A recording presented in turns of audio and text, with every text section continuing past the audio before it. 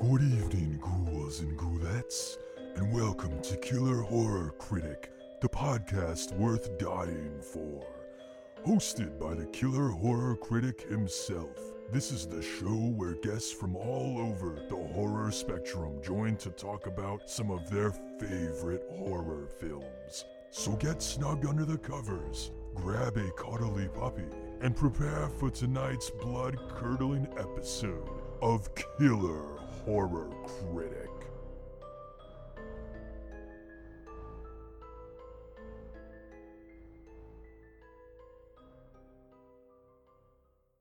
Good evening, horror fans, and welcome to another episode of Killer Horror Critic.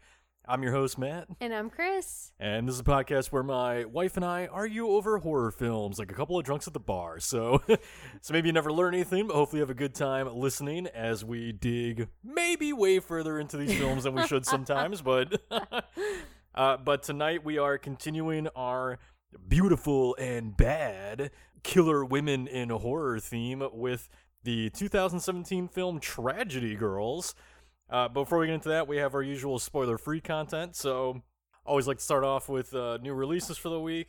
There are a few interesting ones here, so these will all be out by the time you're listening to this, but first up is a film called Slacks, which is coming to Shudder on the 18th, and this one is essentially about a, let's call it like an American Eagle type shop or something like that, or, some place like that gets a new shipment of jeans in, and it just so happens that one of those pairs of jeans is possessed by a spirit who is very angry and goes on a killing spree within the shop as a pair of jeans. So Killer pants. So it sounds absolutely stupid. It is absolutely stupid, but it's also a lot of fun. Chris and I have actually both seen this one. Yeah. I caught it at a festival a while ago. I forget which one. But I have seen it. It's very fun. It's very bloody. There's even a Bollywood number in it. And my suggestion to all horror films is to have a Bollywood number. Right? Because I am just obsessed whenever a musical number shows up in a horror movie. So Slacks. Definitely check it out. It was reviewed by our writer Ren Crane on KillerHorrorCritic.com, who you can follow on Twitter at B_roll_banshee, so that's the letter B_roll banshee. And I'm pretty sure Ren also felt the same. It's not a perfect film by any means, but it is a lot of fun. So definitely check that out on Shudder this week if you can. Another one coming to Shudder on the 19th is a film called Coco D, Coco Da. Now, that one off the bat sounds a lot more fun than it is. Yeah. So I actually haven't seen this myself yet. I've had a screener forever, and I'm just behind on everything. But it was reviewed by our writer Amy Lou Ahava on KillerHorrorCritic.com. You can follow Amy Lou on Twitter at Amy Lou Ahava. So that's AMYLOUAHAVA. But Amy Lou describes it. I believe she described it as like an ultra dark Groundhog's Day type film. Oh shit! Where essentially it deals with, I believe, let's just say, very seedy things that happen to a woman and her significant other, and then they're forced to kind of relive these things over and over and over again. So it's This title is a misnomer. A little bit, because it gives it like sort of a fairy tale vibe, which I believe, if I understand correctly, the film has a bit of that touch to it, but it's very, very dark. So but I have heard it's good. Amy Lou did like it, despite it being as dark as it is, and I've read a lot of other positive reviews on it. But if that one sounds up your alley, that is on Shudder this week. And then lastly is a film called Phobias, which is coming to VOD on the 19th. This was reviewed by our writer on KillerHorrorCritic.com, Jay Krieger, who you can follow on Twitter at NotFunnyJ. So that's not funny, and then the letter J. Jay actually is funny despite that Twitter. But anyway, this one is kind of like a pseudo-horror anthology about people who are kidnapped and kind of forced to get into their heads with their fears and everything. And then we get kind of a story with each one of, like some thing based around their fear. I can't really get too much more into it than that, but it's an interesting movie. It's well made. It's not one that I like raving about, but it was a solid film. I'll put it that way. It's a solid movie. Solid. Like it's not amazing, but it's not bad either. And so if you're looking for kind of a untraditional horror anthology, that's one that I would definitely recommend checking out. Otherwise, so Tragedy Girls, this is a film that is essentially about these two teenage girls named Sadie and Michaela, and Sadie's played by Brianna Hildebrand, and Michaela's played by Alexandra Shipp. And basically, they're these two teenage girls who decide that they want to go down as horror icon legends, and so they kidnap a pseudo Jason Voorhees type figure, and they want him to like train them in killing. Meanwhile, they're doing some killing themselves, and it's got like a big social media drive to it and all this stuff. But before we get into spoilers, we always like to do a poll on Twitter, just kind of getting your thoughts on the film and what you think of it overall. So between love it, it's fine, don't like it, never seen it, where do you think the audience falls on Tragedy Girls? I refuse to accept anything other than love it. Well, that's fair. It's still not the answer though. So, so Love It got 39.1%. It's Fine was 13%. Don't Like It was 6.5%, and Never Seen It was a whopping 41.3%. So, I'm actually a little bit surprised by this poll because I know that Tragedy Girls maybe doesn't obviously doesn't have the following of like Friday the 13th or something like that, but for being made in 2017, I think it has a decent following by this point. So I'm actually kind of surprised to learn that so many people just actually haven't seen it yet. I can't say that I am surprised, unfortunately. I fucking love this movie, but I can kind of see why it passed a lot of people by, because I think even the year it came out, there wasn't a whole lot of buzz or talk about it. It's just, I can't remember which of us stumbled upon the trailer for it first, whether it was you or me. Well, I think it ended up doing relatively okay, though. Like, I think it was made for something around $15 million, and I want to say that it garnered at least like $60 million or something. So it wasn't a box office failure, like people saw the movie, and it's gone on to like have merchandise here and there. I mean, you yourself own 2 Tragedy Girls masks, so I own every Tragedy Girls thing I can own with the exception of a poster. I have both of the replica masks and the pins. But that's the thing is, like, we watched this movie, and so I just casually went, like, on Etsy, onto Redbubble, onto those sites. There's, like, next to no, like, fan stuff. Which, that's surprising for me. So that's why I'm not surprised people haven't seen it. But, like, if you haven't at this point, like, this movie is fantastic. Go fucking see this movie. Yeah, I mean, the poll ended up not ultimately surprising me, because after I put it up, I did start, and I always talk about the movie for, like, a week while we're recording it. So I have gotten comments about it that, kind of gave me the impression that this isn't one that a lot of people are super familiar with. Mm-hmm. Or I got the alternative, which is that, I think Tragedy Girls suffers from an issue of it's very new age slasher. Mm-hmm. So especially for 2017, when that was, it was right around like those mid 2000 teens. I don't know how to say it. The mid-tweens. It was right around then that we started to get some of these more kind of social media-driven horror films. Mm-hmm. And even though it's becoming more accepted, like we just had the film Host that came out last year, which is like a Zoom session gone wrong. Uh-huh. Even though those are becoming more prevalent, it still really wasn't like a type of genre that was being widely done at the time. Like social media was just starting to really begin to creep into the genre over the last few years. So I can definitely understand watching Tragedy Girls and within the first few minutes just kind of being like, this is very different, It is. And maybe not what I expected.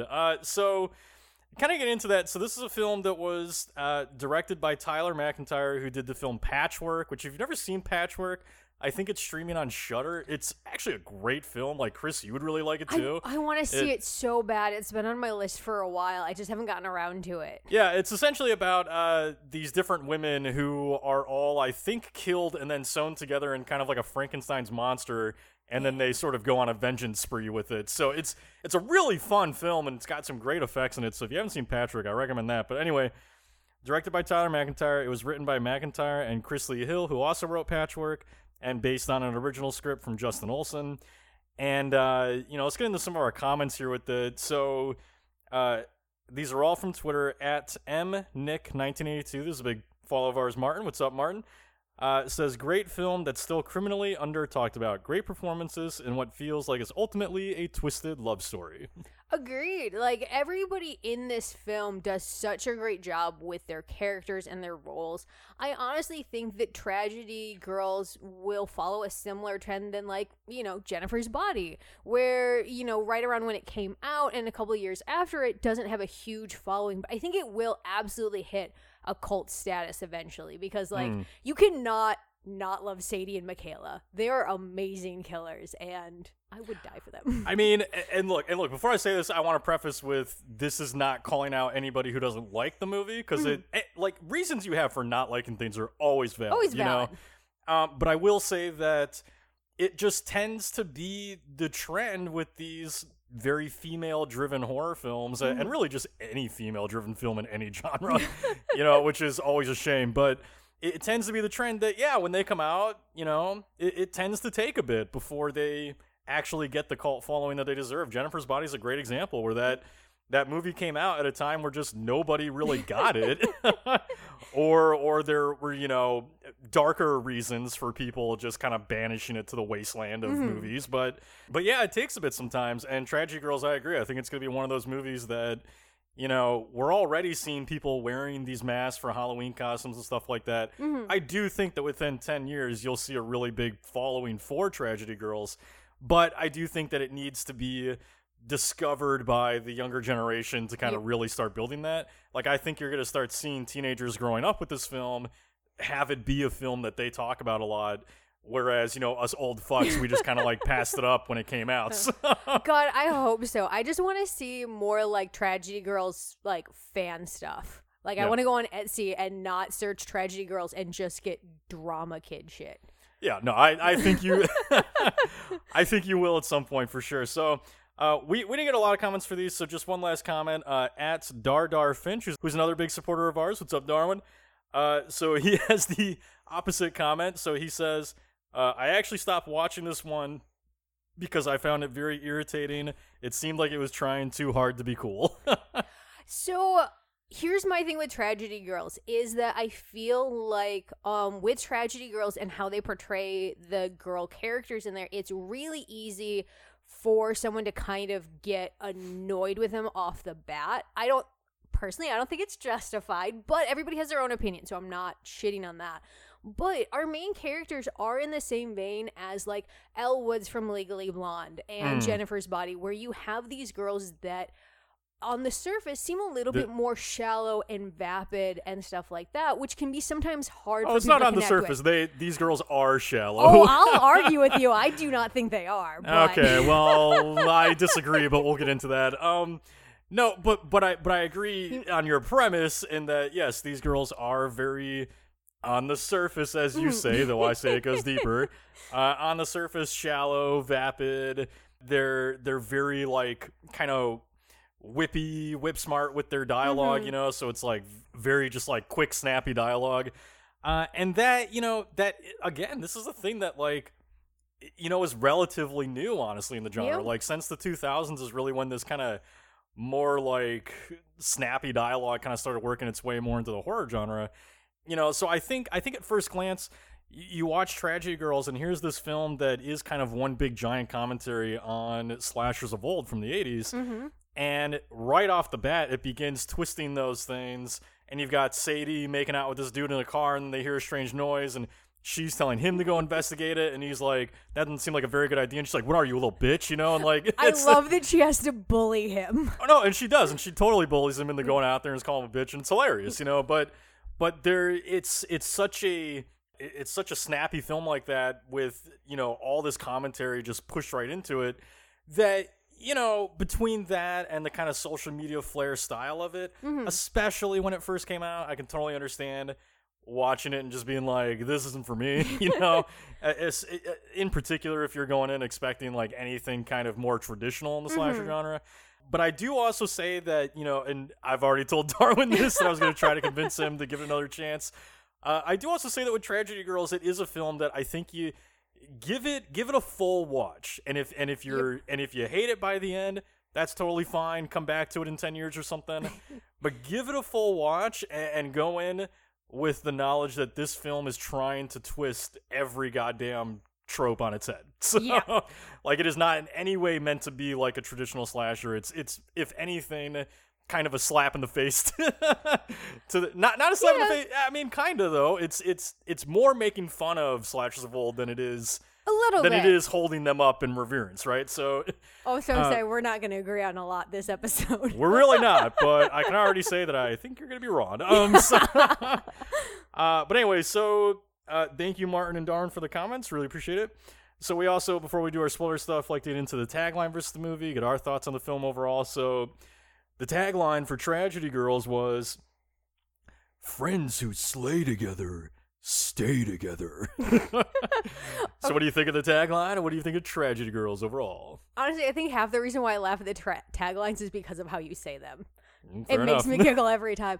No, I think this is a good tagline for this movie, just because it's a little bit that more like hip dialogue that's very reflective of the movie, and it's all about friendship. It's the power of friendship to murder people. Personally, I fucking love this movie. Like, this is definitely like one of my favorite slashers because I think that, it is a new genre of slasher. It's trying to do its own thing and not be too beholden to, like, the giants of the past, while still respecting, what came before them. I do think there's a part of it that's a love letter to old slashers, because we get so many references and stuff.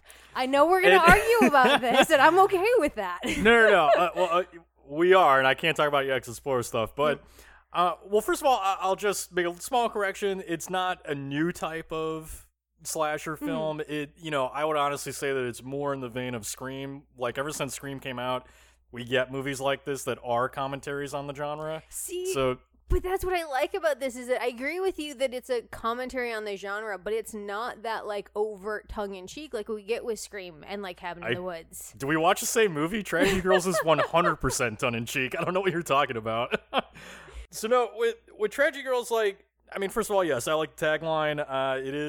It is smart and clever, and it absolutely touches on the theme of the movie, which is ultimately friendship. This is a film that's about Sadie and Michaela and their relationship. So I definitely like the tagline, and the film overall. I will admit, the first time I saw Tragedy Girls, I was lukewarm on it. I liked it, but I wasn't in love with it.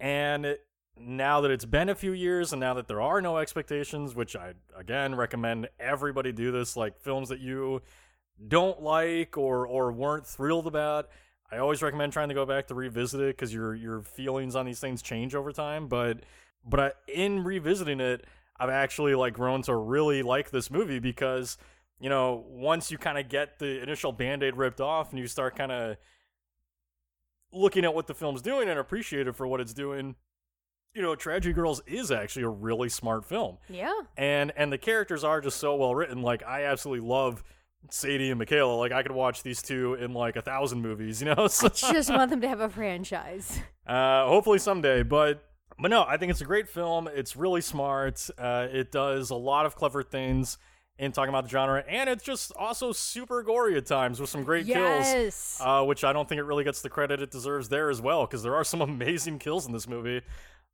Which should hopefully be a selling point for anyone who hasn't seen it or, wants to give it a second chance. But, so anyway, we're going to get into our spoiler territory now, so we're going to take a quick break, and then we'll come back and spoil Tragedy Girls for you. Currently, Tragedy Girls should be streaming on Hulu in the US, so if you have that, go check it out there. Otherwise, just try to give the film a watch if you can before listening to the rest of it, because we are going to spoil it for you. So, anyway, we'll be back in 1 second. If you've been enjoying Killer Horror Critic, please make sure to head to iTunes and leave a review and rating, as this helps the show get noticed by others and would be a huge favor to me. Also, make sure to check out my Patreon, where you can receive access to exclusive content, such as bonus questions for each episode, extra episodes, and more. To find out details, visit www.patreon.com/killerhorrorcritic. Thank you so much for your support, and I hope you enjoy tonight's episode. All right, and we're back here talking about the 2017 film Tragedy Girls from director Tyler McIntyre and writers McIntyre and Chris Lee Hill. So, again, we are going to be spoiling this film now, so if you haven't seen it, it is streaming on Hulu in the US, so go check it out there. Otherwise, be prepared to have this movie ruined for you. So, so as usual, just want to start off with talking about who you want to talk about. You know, we've got Michaela, played by Alexandra Shipp, Sadie, played by Brianna Hildebrand, Sadie's kind of pseudo love interest Jordan, played by Jack Quaid, the Jason Voorhees type killer Lowell, played by Kevin Durand. Who do you want to talk about in Tragedy Girls? So I have to talk about my girl Michaela because she is the best part of this movie. I would not disagree with that. Yeah, she's pretty great. She's fantastic. Michaela's my favorite out of the girls because she's really like the heart of the duo. Because like, okay, you've got two girls, best friends since forever, who want to murder people together. And on the one hand, you've got Sadie, who's the brains, but Michaela, like, that's your girl that you want in your corner. Like, that's the girl you want as your best friend because she is so fucking loyal and like down to fuck shit up. Like, we constantly see throughout this movie how she is willing to like do anything for Sadie. Look, I just think that that's really awesome, and I just love her throughout the film because she, out of the two of them, has the appearance of being like the most shallow, I think, because she is the meanest of the two. Like, I get life anytime she has to talk to an adult in the film or anybody who's not Sadie because she's just the meanest person I've ever seen. Well, look, and I love her. Well, look, the thing with Michaela, she doesn't take any shit, you know? Nope. And Michaela, to me, is kind of she's the one between the two of them who, right off the bat, gives you the impression that these girls mean business, you know? Yep. Because we open with Sadie, and we open with Sadie as kind of like, you know, both of them end up playing this role of kind of the trap, you know, the kill bait, I'll call them. You know, we open with Sadie, but and we see Sadie, you know, helping to kill this dude that, you know, has been attacked by Lowell.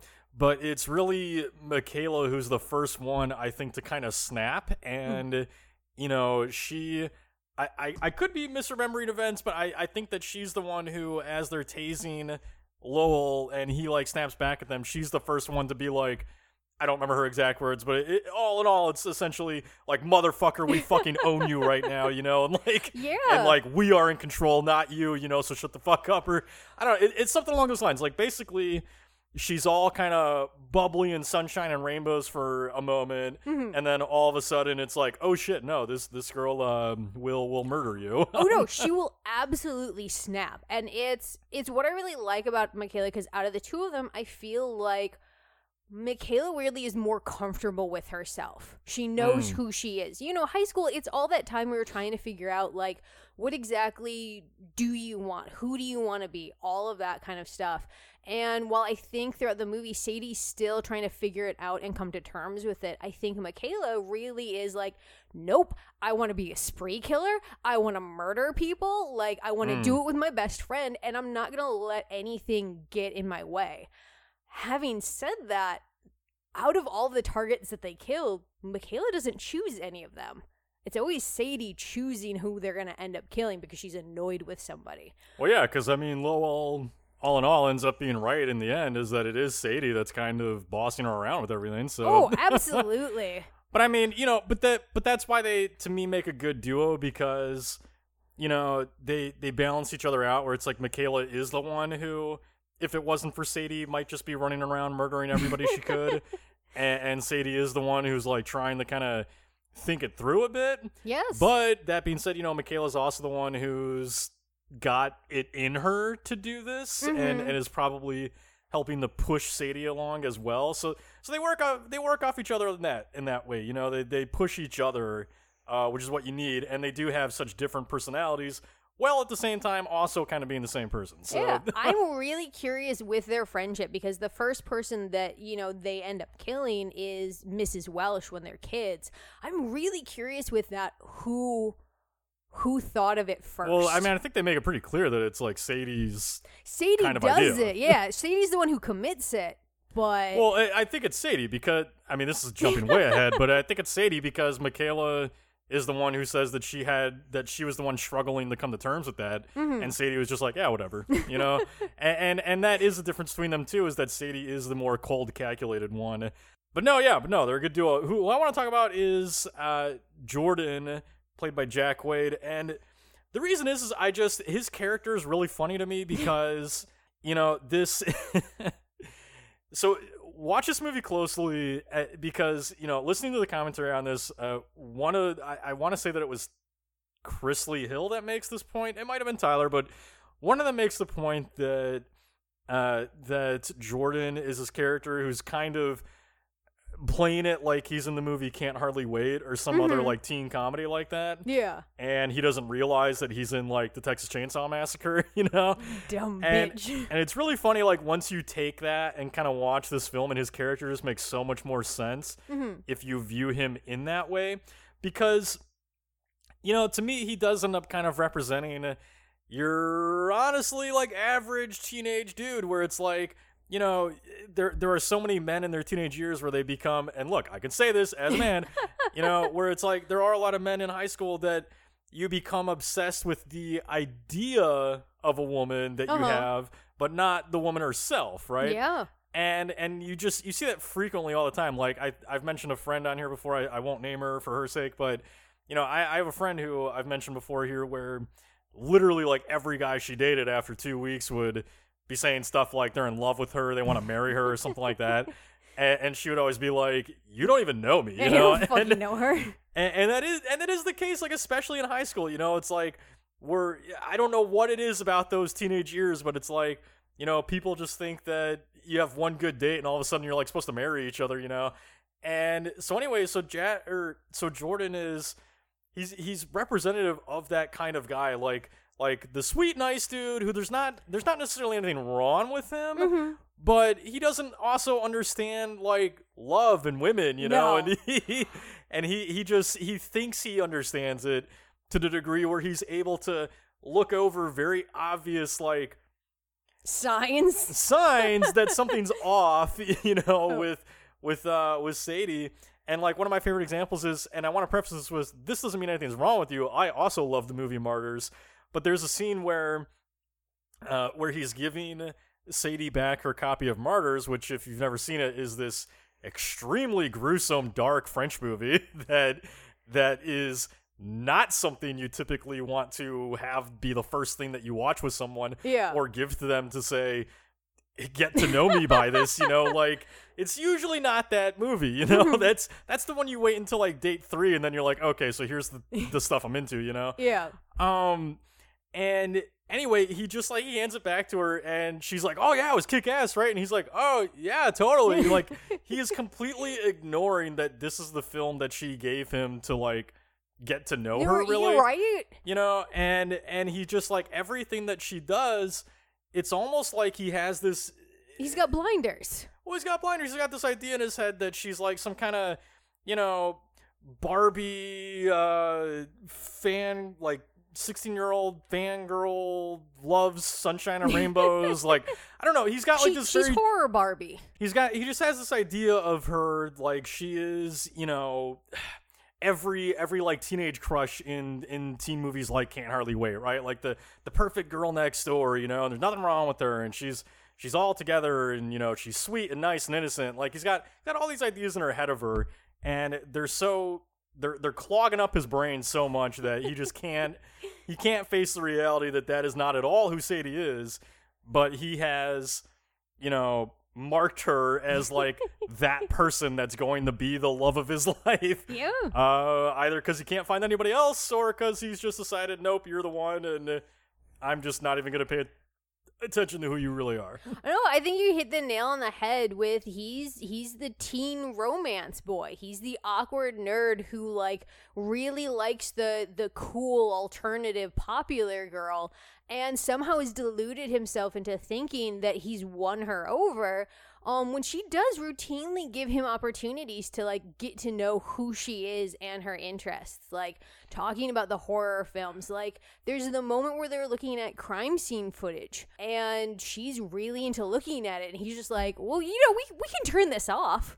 we don't have to look at this anymore. And she's just like, no, this is the coolest thing I've ever seen. Fuck you. Yeah, well, and I like that moment too because it that moment strikes home at me. I don't know about you, but that strikes home for me as like an average awkward thing that teenagers go through now.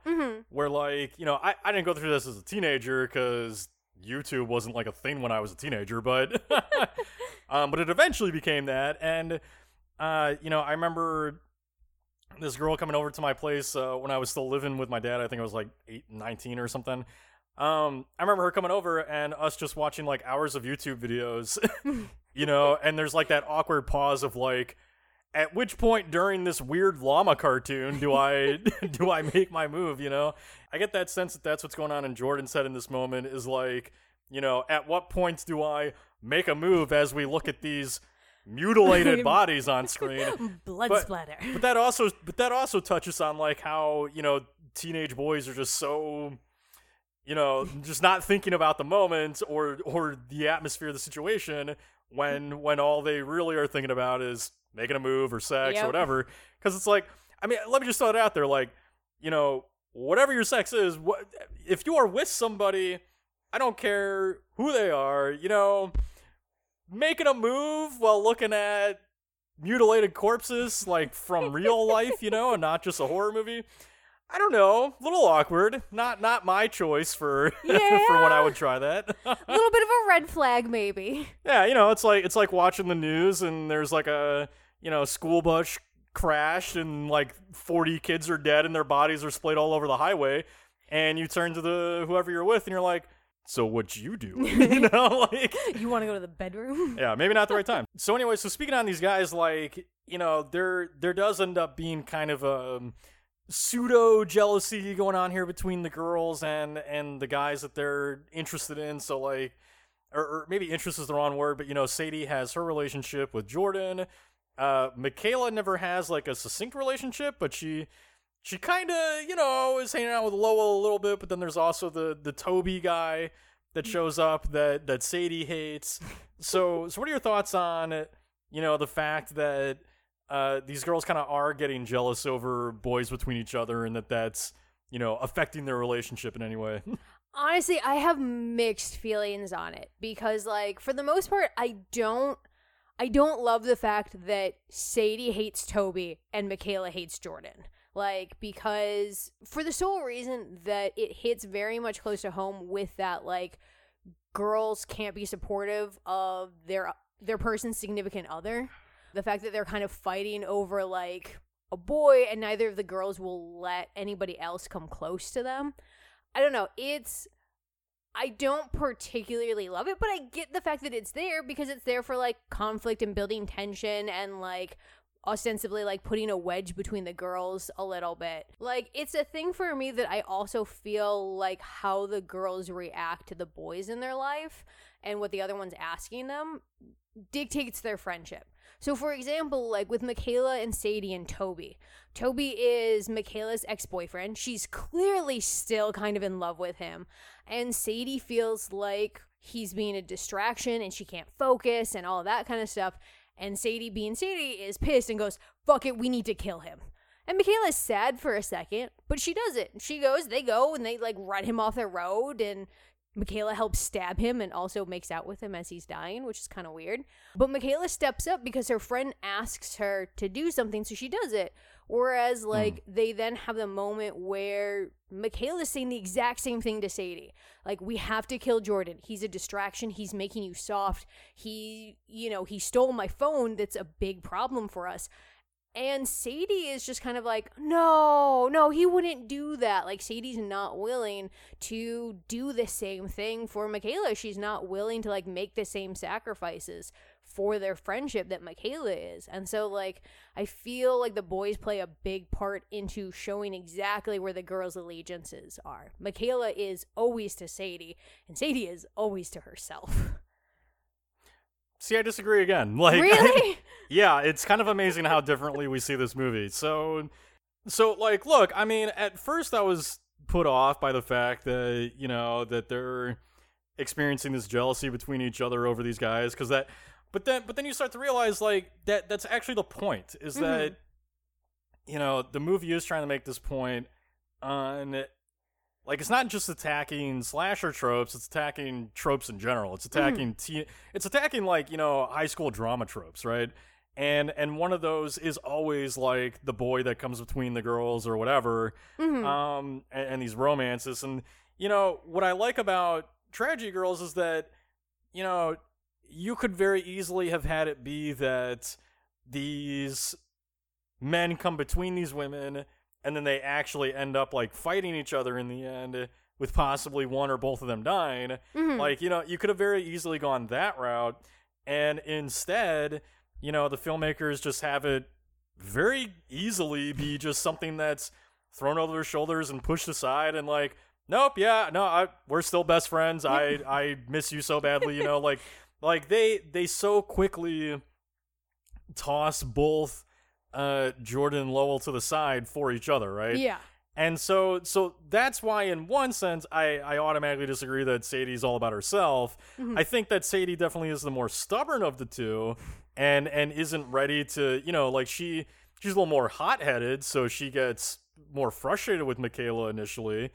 But then Michaela also takes it super far too, and, you know, almost attempts to kill Sadie. So, like, I mean, does she though? But the point I'm trying to make is that they, you know, ultimately, I think that it actually puts emphasis on how strong their relationship is, because there's not even a second thought about them having an allegiance to these men. You know, they don't care. And so by having that and having them come together in the end, I think it actually solidifies the friendship even further. And so I'm glad that it's in there.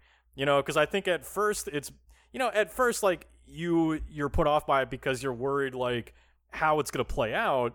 But I think the way that it does ultimately play out, it's like, oh, these guys were never a big deal at all. You know, like, these girls care way more for each other than they ever did anybody else. But then on top of that, I also think that, you know, you could also, and look, you know, this isn't quite there. Like, this kind of has to be like your personal read of it.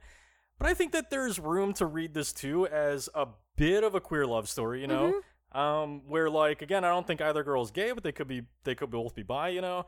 But I think you can read it as a queer love story in the sense that, you know, maybe part of the reason they're jealous is they're actually in love with each other. Yeah. So, you know, and that's why I really like, even though it's a small thing and even though it can be read as they're just friends, that's why I really like too, like, once they do kill Lowell and Jordan, you know, they have this nice close-up of them, like, taking their hands and holding hands, and they're both in their prom dresses, you know, and wearing these masks together, and to me, it makes me feel like they're whole in that moment, you know, and, like, there could be a relationship between them, and then especially with the way the film ends and they're driving off together, you know, it's like, okay, they have a life together now, you know, so I sort of view it in that sense of, in a lot of ways, Tragedy Girls is a coming-of-age love story, but it's not a love story between Sadie and Jordan or Michaela and anybody else. It's a coming-of-age love story between Sadie and Michaela learning to accept their feelings for each other, and, you know, and realizing that this interest in boys is really nothing really more than that. It's just an interest. They don't actually and ultimately care. Yeah, so, I can definitely, you know, agree with some of that. I do agree with you that the end is really strong. I do really like that end moment where Michaela's doing her one last play of, like, we're meant to be doing all of this together. That's why I don't think Michaela ever had any intention to, like, even attempt to kill Sadie. That was never a thing. She was ostensibly, in my opinion, just trying to bring Sadie back to the fold and make her realize, you know, what was going on. But yeah, that ending where they forsake everything else, and the way that they hold hands is a very, like, cross-linked kind of way that does seem more romantic than, like, friendshipy. So I want a sequel. I want to know, like, are they actually officially together now or not? Yeah, so anyway, you know, so it kind of, I really like the film in the way that it toys with these tropes of, like, the old, you know, high school teen comedy drama, whatever. But it also, what's really great about Tragedy Girls, and what I think throws a lot of people off at first, is how much of a commentary it really is on the slasher genre itself. You know, because this film takes a lot of old tropes from these 80s films, and does kind of a mix of, like, twisting them on their heads, but also showing some admiration for them. You know, so, like, as far as just kind of, like, nice, fun homages in the film, you know, we get We get instances of, the machete to the face as the first kill, which is a reference to Tom Savini, and how, he kind of had like a plethora of these sort of machete to the head kind of kills in his movies. We've got, there's the Cannibal Holocaust kill with this woman that is put on a pole going through her, which, that's a pretty ballsy one, because like that's a kill that a lot of people remember from Cannibal Holocaust, but that also got the film in deep shit because the film was, that's one of the early quote-unquote found footage movies. And, with that film, that kill ended up looking so realistic that, like, those filmmakers actually got called into court to prove that that woman was still alive. So that's a really ballsy one, because that's a pretty intense kill to have this, rod going straight through this woman's asshole up and out of her mouth, right? Like, it's pretty intense. But they've got that. There's a house that ends up getting smashed that's a replica of the Michael Myers house, So they reference a lot of these really fun things like that. But then at the same time, they're really more, I think, poking fun at the horror genre than they are embracing it, Yeah?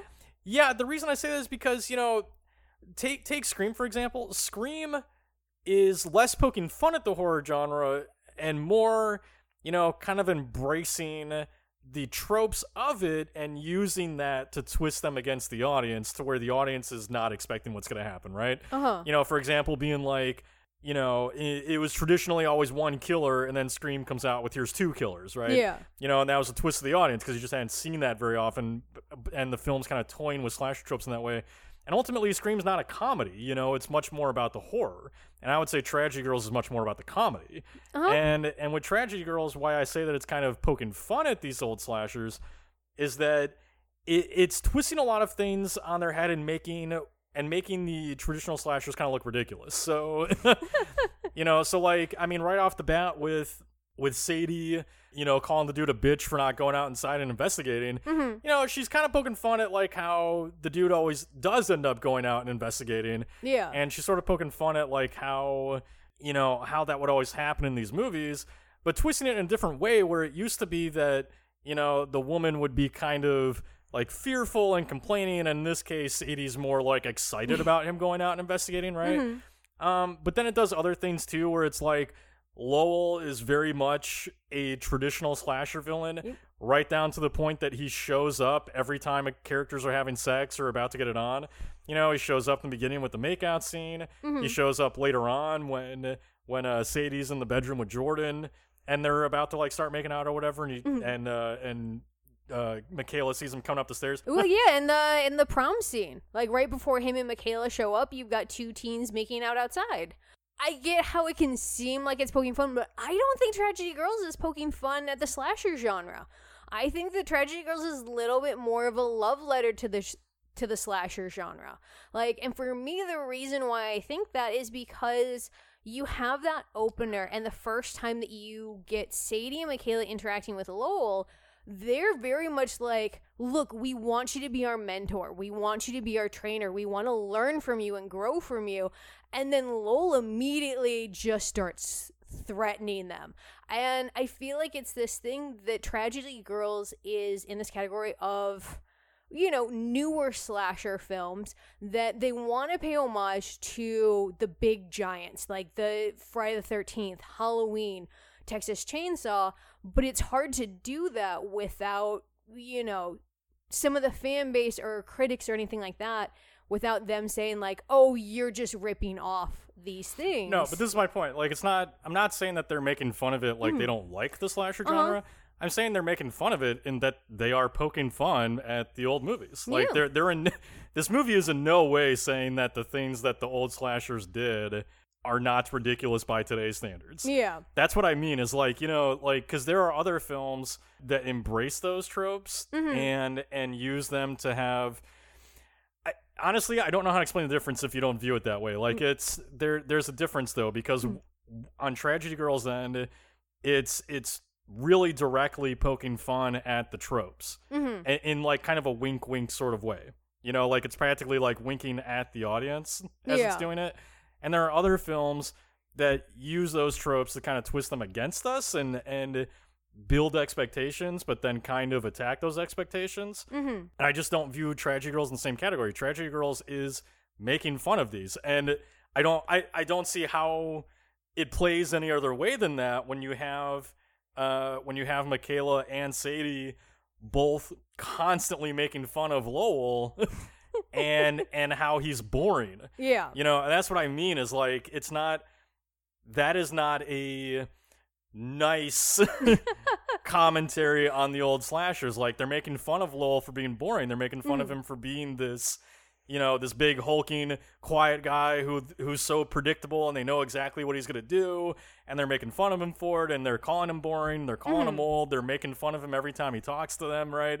You know, and so they're and that's not a fault of the movie, you know, and because it's doing it in a clever way where it's kind of trying to establish, like, here's this new generation of killers, you know, that aren't these like unstoppable big hulking dudes, you know, and here we got two teenage girls who you wouldn't expect to be able to do the damage they do, but they do, you know? Yeah. So it's like, it's not a bad thing that the film's doing it, but I would argue, I will die on the hill that it is making fun of these old movies while at the same time homaging them. Fair enough. I see your point. I'm kind of curious with it, though, because, like, I see it as also make a commentary on female killers. For the sole reason that, like, you know, Sadie and Michaela are trying so hard to, like, get recognition for what they're doing, and their first 3 kills, like, nobody attributes to them, and they're so frustrated that, like, they have to go bigger and more over the top, like when they're slicing up the other high school student and just throwing her body parts. They're like, fuck it, nobody can say it was an accident this time. Yeah, again, which is why I'm saying what I'm saying, because the film, like, look, the film plays less like a love letter and more like a frustration. Yeah. It's more of a frustration with the horror genre. Now, again, I'm not saying that as in accusing the filmmakers of not liking the horror genre. They do. I've listened to the commentary. They love it. The references all throughout this movie. They clearly love the genre. But I'm saying that there's a frustration inherent in the film for how it views the slasher genre because of exactly what you're saying. Because you're right. Like, you know, we're finally getting to the crux of what I think is really great about this movie. You know, only 50 minutes in. But so Darwin, if you're still listening, you know, this is the part that this is the part where I really think the film stands out in, is that Tragedy Girls to me plays like, you know, it's a commentary on the horror genre, but it's more specifically a commentary on the trouble that female slashers have in getting their own franchise or even really getting recognition, period. And that's playing all throughout the film because you're right, they're not getting recognition for the first few kills. Nope. You know, they're being treated like accidents, and they have to work much harder to even get those kills than Lowell does. You know, Lowell, well, maybe not than Lowell does, but like your traditional slasher killer, you know, he has a pretty easy time with dispatching his villains. Yeah. Meanwhile, these 2 girls, they're having to like kill them again and again because they're just not dying. They're not getting recognition for it. The social media ends up kind of being a reflection for their popularity and for their franchise potential. You know, it's why like the whole thing with Sadie mentioning that they need a horror icon to build their horror icon status. It's a very interesting choice of words, right? Because it doesn't play in the real world, you know. No. like she seems to be specifically having some kind of meta reference to this itself being a horror film rather than just being popular killers, you know? Yeah. Like she's not talking about wanting to be like, you know, Ed Gein or something or somebody like that. She's talking about wanting like horror movie villain status. Yeah, she right? wants Michael Myers status. She wants Jason Voorhees status. Right. So it plays like these girls trying to get that status, and at the same time, you know, there's sort of like a interesting kind of thing going on with the fact that they feel that they need Lowell in order to kind of bump them up to that status, and they need his training. Because look at some of the more popular female villain killers in horror. You know, Tiffany from Bride of Chucky. Yeah. She will probably never have a movie where she's by herself. She only gets to be in a movie if Chucky's there. Right, and she probably won't. And that, you know, so they're kind of pointing out the fact that, you know, women have to work harder to get the attention. And it seems that society is always kind of like forcing them to have a male counterpart right? in order to get them to that like high level icon status. Because I mean, let's just be honest, there are no female slashers that are on that same level in recognition as Michael Myers or Jason Voorhees or someone like that, right? You have really great female horror villains out there, and some of them aren't even what I would call a villain, like Carrie or Mary Lou, who we talked about earlier, or Tiffany from Bride of Chucky and later Chucky films, but there is no Michael Myers equivalent of a female slasher that has like 8 films. Yeah. You know, there's just no equivalent for that, period. No. Well, that's why I'm really glad that, like, their big final kill of the movie is not doing a traditional slasher kill or anything that would normally have, like, a male killer. They're recreating Carrie. They're recreating, like, you know, one of the baddest bitches in horror, and I love the fact that that's their final kill, is an homage to one of the great female killers in horror. A night to remember. But you know, but they're doing that, and I do really love the commentary on how these two girls just have to work so much harder to get the attention. You know, because again, like, think about it this way. Lowell already has the attention just from going out there and killing a few people. I say just as if that's not a big deal. He already has that attention from going out and killing a few people, right? Meanwhile, these girls have been killing every goddamn pet in town, it feels like. And nobody notices. And they have a few murders under their belt as well.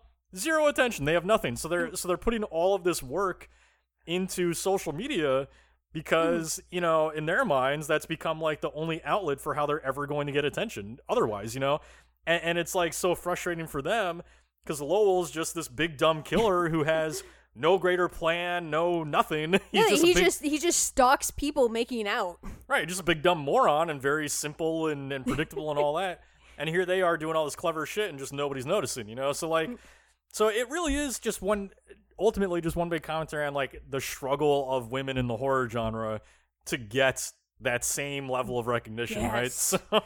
So that is something I really love about it. Social media is such like an integral part of this film because we're watching this entire time and the girls are obsessed with it. They even have a specific number that they want to hit before they do their big like prom finale. So for you, what do you think the film is trying to say about social media? Yeah, so I mean, look, you know, this is the other really interesting thing going on here in this film is, again, this Tragedy Girls is coming out at a time where, you know, social media really was starting to become prevalent. And look, I know I sound like a fucking old person talking about it this way, but it's like, you know, I didn't give a fuck about Twitter until, I don't know, 3 years ago maybe, right? Mm-hmm. And even when I had a Facebook account, like, you know, I've never been a big social media person. Yeah. I know that if you grew up with it, obviously that's like all teenagers do is fucking social media. Mm-hmm. But in my mind, it hasn't really had like a huge impact on our culture until like the last 8 years or so, right? So, So Tragedy Girls is kind of one of these films that's really picking up on the way that social media kind of interacts with us growing up and the way that we view the world.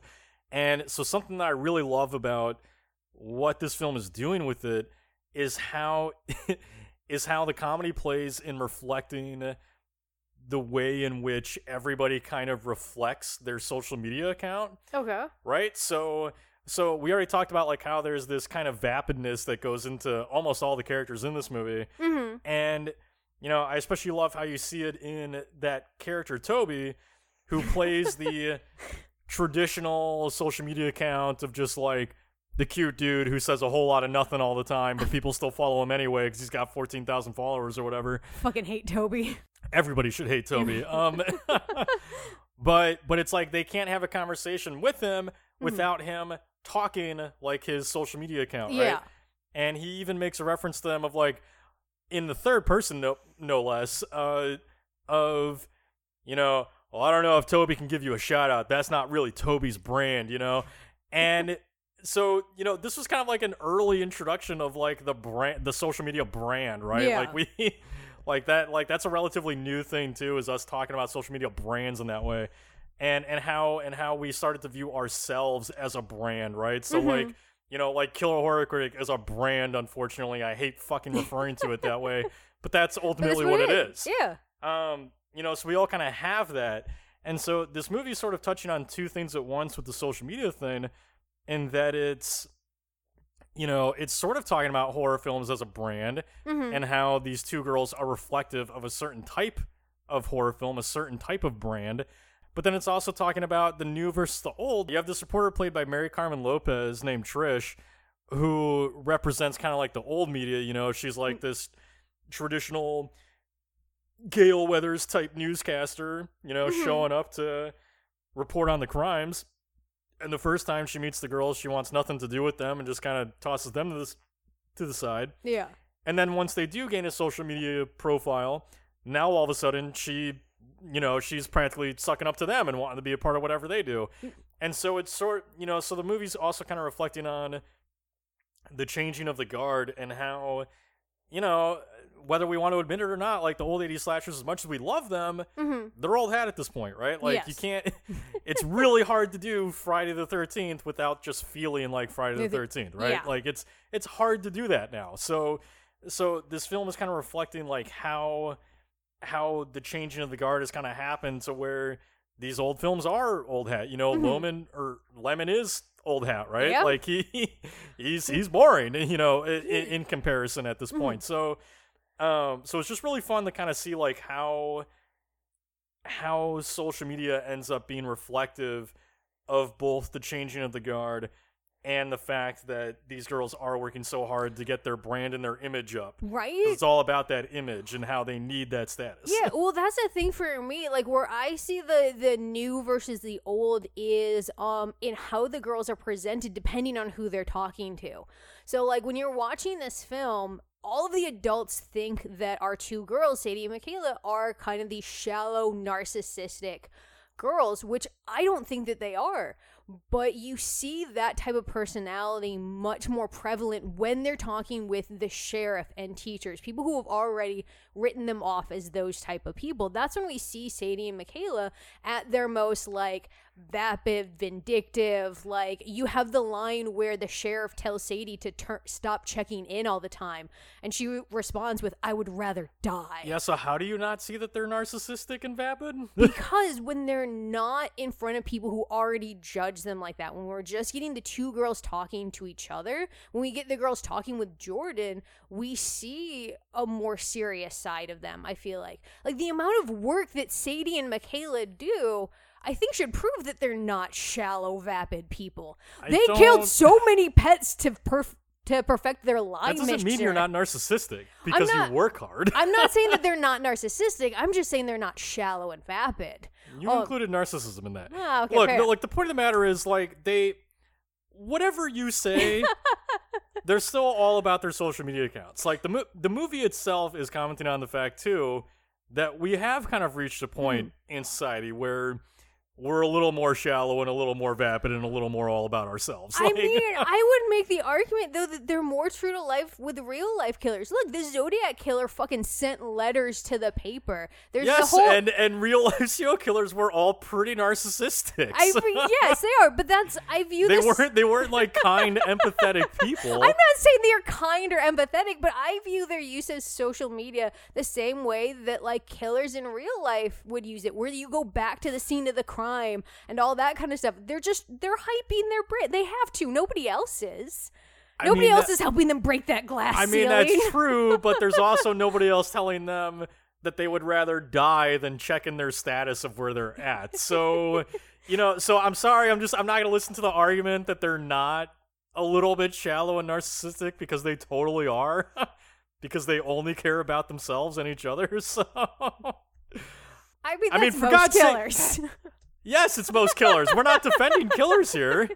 We're trying to point out the difference, and that these girls are like killers because they're so fucking detached from real life. Okay, fine. I just love them so much. I love them too, but I'm not going to sit here and pretend like they're not awful people. Yeah, they're pretty terrible.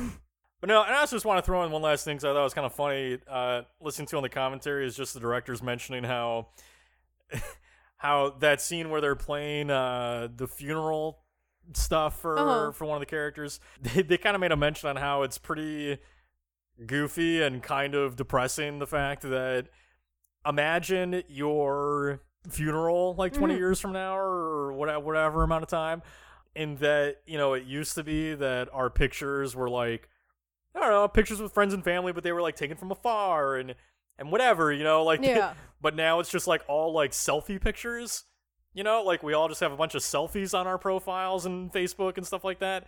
And so they're just making the depressing point about like at your funeral, it's probably going to be a bunch of selfie pictures of you being played. So. I want my funeral to be a fucking rave. That's all I want. Yeah, well, we're going to rave while looking at dumbass pictures of yourself. So Perfect. all right, so we got to start wrapping up on Tragedy Girls. So who's your killer idiot? Dude, Sheriff Welch, he's just a terrible sheriff. He's my killer idiot because from the flashback that we see of how like his wife died, there would have been ligature marks. He should have known that she was murdered. He should be picking up on the fact that like hundreds of animals are missing.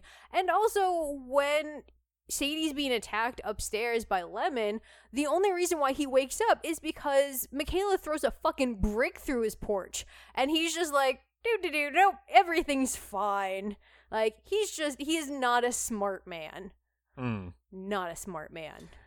He's pretty dumb. I don't know that there's any bigger idiot than Toby in this movie, though. Like, I mean, Toby is a social media profile, so I don't know. Toby is the worst. So I'm pretty sure he's the dumbest. What about your killer death in Tragedy Girls? I mean, obviously that has to go to Big Al. Because Big Al getting killed in the gym with the, the weight bar coming down and smashing part of his skull off right before he lets out a high-pitched scream is just so perfect.